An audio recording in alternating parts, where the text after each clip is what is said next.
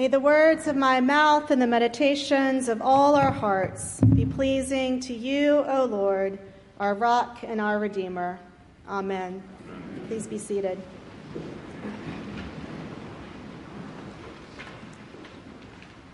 When I arrived at All Saints 4 months ago, I was so excited. A week or two before I started, I came by and Jill showed me my office, a spacious room in the corner of Eggleston with those 2 huge old-style windows, and I thought, I'm moving in. Thomas and I live in the tiniest Virginia Highlands condo, for which we have unreasonable love, so I saw an opportunity to save my favorite furniture from storage, my pink couch and matching Pottery Barn rug. And since I plan on being around here for a very long time, I decided to invest in bookshelves and a matching round meeting table for my favorite furniture store, Room and Board.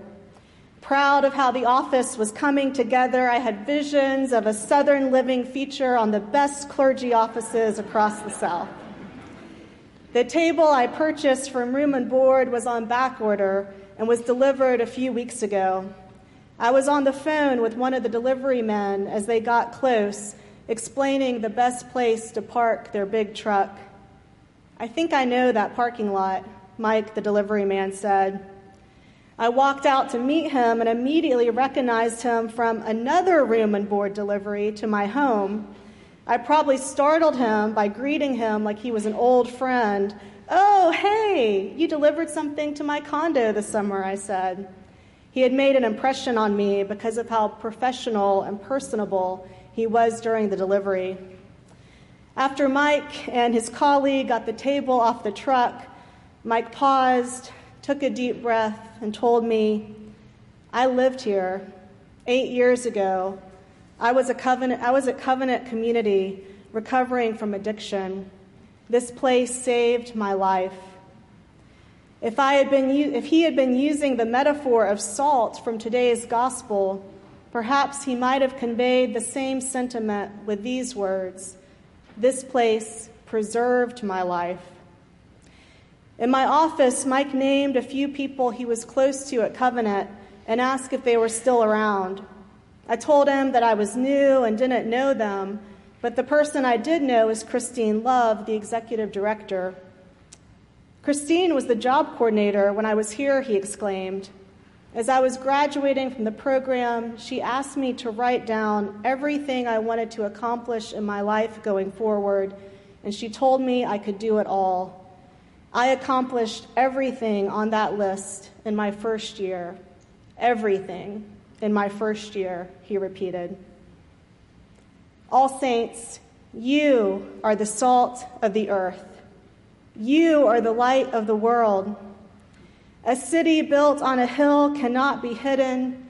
In the same way, let your light shine before others so that they may see your good works and give glory to your God in heaven.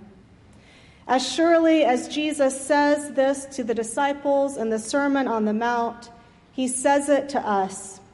You are the salt of the earth. Jesus does not say that we have the salt, but that we are the salt. He doesn't say that we should be the salt of the earth, but that we already are, by virtue of our identity as a community of disciples who follow Jesus into the midst of the world. Or to use language perhaps more familiar to us as Episcopalians, we already are the salt of the earth by virtue of our baptism, by virtue of our baptismal covenant. Then last week, I was able to go to Canterbury Court for the first time. Karen took me on a tour and hosted me as we visited with some parishioners living there. I learned about the history of the place, how it was the first senior living community in Atlanta offering a continuum of care to meet changing needs, and how it was a joint effort begun by All Saints and St. Luke's, 2 parishes that continue to share leadership and offer worship opportunities. Canterbury Court cultivates lives of purpose and possibility, reads the vision statement. Our residents have led meaningful lives prior to coming to Canterbury Court and continue to do so each day. In a society that regularly devalues and dismisses anyone who is not young or contributing to the workforce, Canterbury Court is salt, preserving social connectedness and lives full of purpose and joy. All Saints, you are the salt of the earth. You are the light of Atlanta. Amidst so many problems in our society and personal lives, it is easy to believe that the world is completely falling apart. But here's the gospel truth. The world is not going to hell in a handbasket. Rather, it is being preserved by a loving and gracious God who promises to sustain it, to sustain us, until all of God's promises are fulfilled, the promise of the healing and restoration of all things, the promise of new creation, of God's kingdom come on earth. And we, the salt of the earth, are invited to partner with God in that work of preservation, in the work of preserving life wherever and whenever it is vulnerable. You are invited to join me in a couple of weeks in a discussion of a book that tells the story of how I and so many others work to preserve the life of Kelly Gissendanner, a former student of mine in an academic theology program at Arundel State Prison for Women, and the only woman on Georgia's death row until her execution in 2015. It's a story that Kelly commissioned me to write, a story of her faith and radical transformation that she hoped would be useful in the work of abolishing the death penalty in Georgia, a movement we might describe as a work of preservation. For by preserving the lives of those who have harmed others and themselves, we keep open the possibility of what the early church fathers called the amendment of life.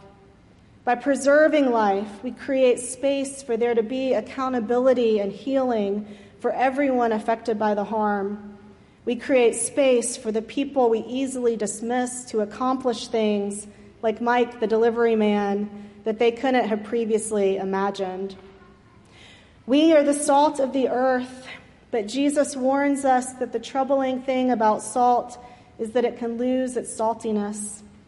When Jesus calls his disciples the salt, he brings them and us into God's work of preservation.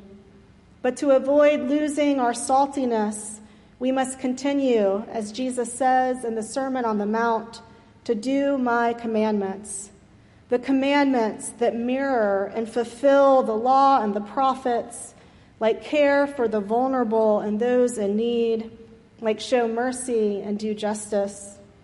We are called to continue the good work we have begun with our core ministries like Covenant Community, with Canterbury Court, and we are called to continue to follow Jesus into the world where he might show us new places where life needs to be preserved, new situations we weren't previously attuned to, where life is threatened. For example, some of us at All Saints who recently attended the Ending Mass Incarceration Conference hosted by Ebenezer Baptist Church and the Temple are joining with these congregations and others to think through concrete actions we might take as faith communities to support and uphold the lives of people who are struggling just to survive prison and who are struggling to get their basic needs met when they re-enter society. We don't know exactly how God is calling us to be salt in this context, but a spark has been ignited among people of faith in the heart of the city who are together hearing Jesus' words, "You are the salt of the earth. You are the light of Atlanta." You are the salt of the earth. It's an identity not only for the good of others, but also for our own spiritual good, a truth that the Isaiah 58 passage emphasizes as it ties spiritual growth with social concern. Is not this the fast that I chose, God says, to loose the bonds of injustice, to break every yoke, and not to hide yourself from your own kin? Then your healing shall spring up quickly.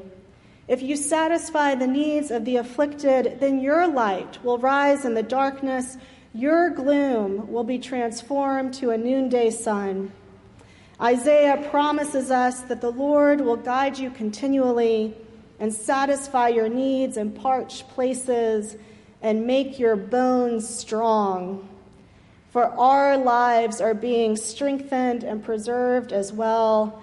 And like Mike, the delivery man, we too can accomplish things together that we couldn't have previously imagined. When we preserve life, we prepare the way for God's healing and restoration. When we preserve life, we live into our identity, and what an identity we have been given. All saints, you are the salt of the earth. You are the light of the world. Amen.